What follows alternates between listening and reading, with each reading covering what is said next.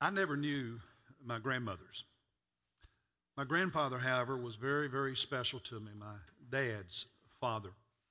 From the time I was about 3 years old till I left for college, we lived in the same house together. He died in 1976, and I still miss him very much, think about him from time to time, and would love to be able to sit down with him for a while and have a conversation and ask a lot of questions. Some of you probably have people in your life you feel the same way about. So in some ways, he was more of a father to me than my father was. While I can't talk to him, I do have several mementos. This is a thermometer. Royal Crown Cola. Any of you all grow up drinking RCs and eating moon pies? All right. My grandfather bought some property, a farm, about 1920, and he built a farmhouse. And over the years, it was remodeled a few times, but that's the house I grew up in. And I still remember in the beginning, it had a wraparound porch, fully all the way around, three sides. Most of that was eventually taken in to add more rooms. But this hung on the front of that farmhouse, that, wood house, painted white always. And this hung on the front of it. I don't know how old it is. It's old. And so this hangs in my garage. Still works. Says it's exactly 70 degrees in here right now. And so this is in my garage. It works. And every time I walk by and see this, I think about Paul. That's what I called him. In fact, that name means so much to me that my grandchildren call me Paul. That's the name I chose. I also have of his, this is a small briefcase. It's, barely holding together. Have no idea how old this is. But after he died, I got this because there's all kinds of stuff, legal papers and other things in there that were his. And two things that I pulled out. In 1927, this is from Montgomery Ward. Any of you remember the old Montgomery Ward catalog?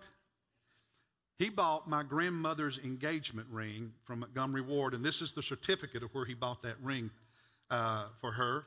I never knew her because she died when my dad was about 5 years old. This is my grandfather's birth certificate, 1899.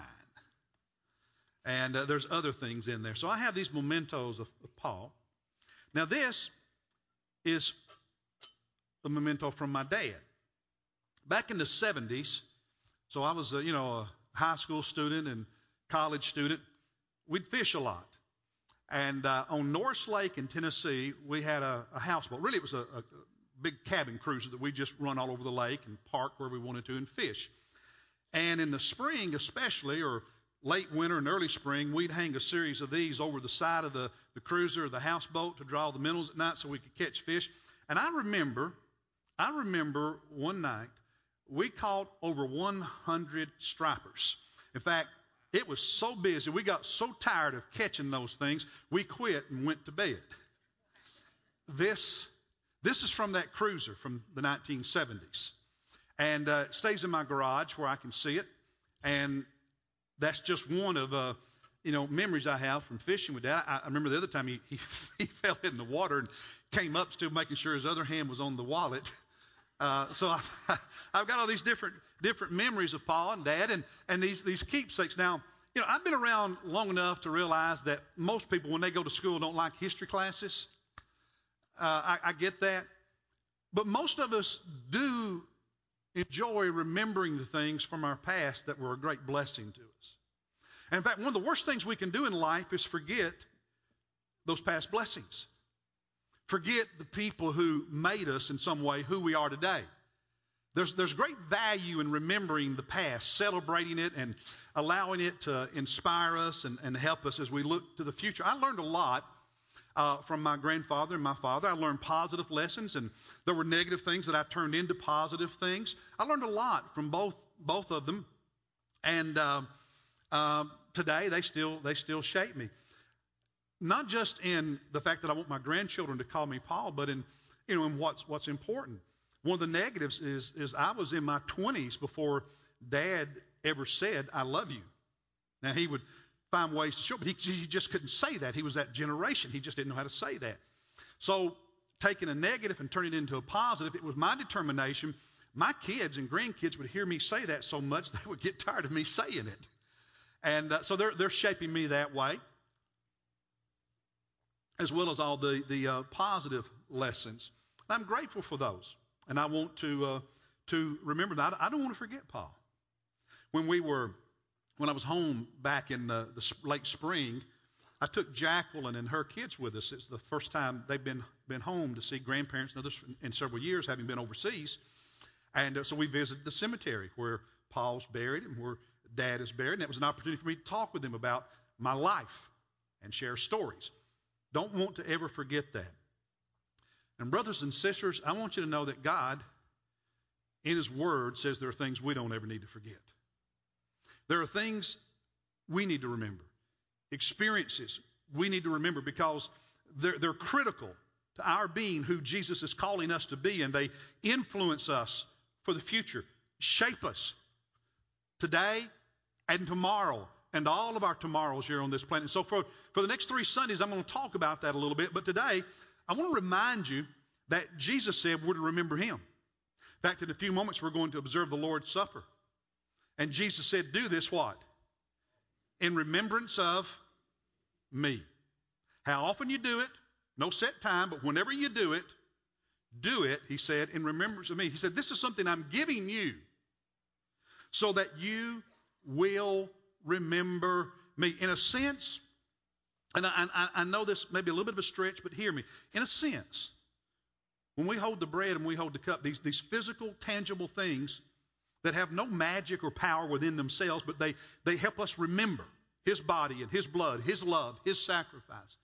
They do for us on a spiritual level, on a relationship with Jesus level, what these mementos do for me with my father and my grandfather. Deeper, more significant, but the reminders to help me remember. And Jesus said, when you take this supper, it's because I want you to remember. Because if you forget, you are the one that suffers spiritually. If you forget, you rob yourself of encouragement. You rob yourself of that reminder that I cherish you and that I love you with such a sacrificial love. So don't forget. Remember. In Luke 22, verse 19, and these are in your notes as well as on the screen, Jesus said, this is my body. This is my body. And when we take the bread in a few moments, it's a picture of His body, and He says we're to do this in remembrance of Him. Now think about this body. Jesus' body, it was a human body, just like ours, that held deity. We sometimes refer to Him as the God-man, fully God, fully man. That's who He was. Born as an infant, a body that grew and developed just like each of ours. A body that was baptized in real water in the Jordan River to set an example for us. Not that He needed baptism, but to set an example for us that when you commit your life to God, you commit your life to Christ, you publicly identify by being physically and bodily baptized in water to make that public statement of your faith in Christ. His was a body that knew sadness and happiness. He knew the happiness of His mother Mary and the man who raised him that I would imagine He called Dad in some ways, Joseph, who loved him. He knew the sorrow of Joseph, that man who raised him, dying. He knew other sorrows in his life and in his body. His was a body that would embrace and hug children. It was a body that would touch lepers that nobody would touch, that people would run and hide from, and He would touch them and love them, the unlovable. His was a body that allowed a prostitute to wash His feet with her tears as an act of devotion and love and worship. A body that walked from one village to another village to let the people there know that God loved them and they could be forgiven and changed and have a relationship with Him. It was a body that suffered so ours would not have to suffer in hell for eternity. A body that was abused by those who put him on trial with spit and slaps on the face. A body that was abused by the Roman soldiers who beat him with a whip and a stick and thorns and then drove nails through his wrists and feet and hung him on a cross. A body that suffered. A body that died. Died in a higher place so we could live. So we could have life now and then have life forever in heaven. A body that was buried but then raised from the dead so that we know beyond any doubt there's a resurrection in our future as children of faith, children of Christ. We win. A body seated on the throne of heaven, and a body that one day my eyes and your eyes, every eye will literally and physically see him when he comes back. And then if we have Christ in our hearts and in our lives, as Brother Matt does now, it's a body we will see forever and forever and forever. And he said, when you do this in remembrance of me. Don't ever forget. Because where would any of us be? Where would you be? If not for the body of Christ and the love exemplified in his sacrifice. Do this in remembrance of me. The blood, the cup. The cup. A picture of Jesus' blood. Blood is life. We donate blood to the Red Cross and others because we know people need it to live. The shedding of blood means dying. Dying. And Jesus did not shed all his blood at once. His blood ran from his body when the thorns were pierced in his scalp. The blood ran from his body when the whip tore the flesh from his back. His blood ran from his body when those nails were driven in his wrist, when those nails were driven in his feet. And he died. He died. He died for us. Jesus, Matthew 26:28 said, "For this is my blood of the new covenant, which is poured out for many for forgiveness." I want you to notice those words I've highlighted in yellow. Covenant. A binding agreement. A serious and solemn agreement. An agreement between Jesus the Son and God the Father. Within God himself. An agreement that the penalty for sin, the consequences of our sin would be completely and fully paid in Jesus' sacrifice on that cross. An agreement between the Son and the Father that on the cross, that in his death, justice was satisfied. The holiness of God was satisfied. So we would not have to experience his justice and his wrath. An agreement between the Son and the Father that we could be adopted into their family and become children of God. A covenant, an agreement between Jesus and humanity. Because it's an agreement, it's a promise that if we believe and we commit ourselves and we trust and we live for him, we give ourselves fully to him, that he gives us forgiveness. I know there are people in this room and others watching on television and online who carry around so much guilt from things done years ago. And you struggle to let go of it. You hold on to it, and it's still weighing you down. And Jesus says, this covenant, this agreement means that if you place your faith in me, I wash those sins totally away. You're clean. He removes them from you as far as the east is from the west, turns his back on them and remembers them no more. It's a promise of forgiveness to those who place their faith in him. Promise of heaven. A promise for new life, a promise for everlasting life. And he said, when you take that cup, this blood, do it. How? In remembrance of me. Not as a ritual, not as a tradition, but as a heart act of worship as you remember and you say, Thank you for loving me that way.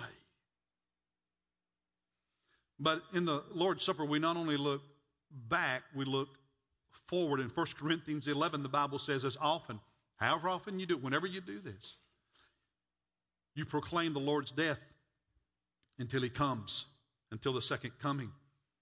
The second coming, the day of victory, the day of our resurrection, the day when everything that has been promised to us in salvation is completed. It's all done. It's all fulfilled. It's all accomplished. That day in the future. And until then, what do? We proclaim. And notice he says you. See, our job is to let people know about this Jesus. Our job is not just to celebrate and say thank you.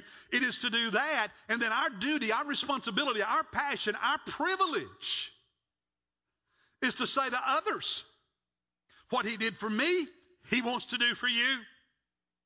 It is to share this love and this good news, not to hoard it, not to keep it to ourselves, but to let others know, to pray for them, to witness to them, to love them, to serve them, to invite them to worship and to other things at church. I want you to reach into the back of the chair in front of you, the pouch that's there, because you'll find an Oikos evangelism card. Would you get that out? It looks like this. And I want to encourage you. I want to ask everyone here to do something. Because all of us have people. Now, some of you got this last week and you brought that with you. That's great. I want you to put names on here of people you care about. Maybe people you're worried about. People you pray for. People you love. You see, it's got room for you to list the names of 3 people who are lost and don't know Christ. That you're going to promise. You're going to pray for them. And perhaps fast for them, whether you fast for them once a month or once once a week. And what I'm asking you to do is to put this card in your Bible. And between September and all the way through Christmas, every time you open your Bible, I want you to pray for the names on this card. 3 people who are lost. 3 people who maybe made a decision for Christ, but they're backslidden. They're out of church. They've fallen away. Whatever their spiritual condition, they may be lost. Who knows? But you're concerned about them. And you're going to pray for them. And in just a moment, when we observe the Lord's Supper, I'm asking you to bring your card with you to the Lord's Supper table. You're not going to leave it there. You'll bring it back with you.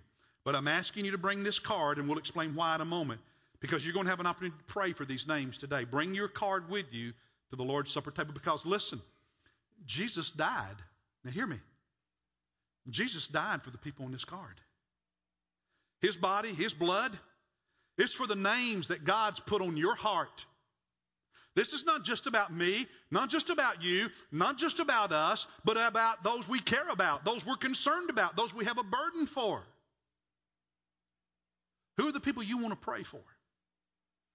And I would encourage you between now and Christmas to fast, whether it's once a month or once a week, for God to do a great work in these people's lives. And then bring your card with you to the table for the Lord's Supper. When I was a junior in high school, I was sitting in my grandfather's and Paul's bedroom one evening. I started going to church about a year before that.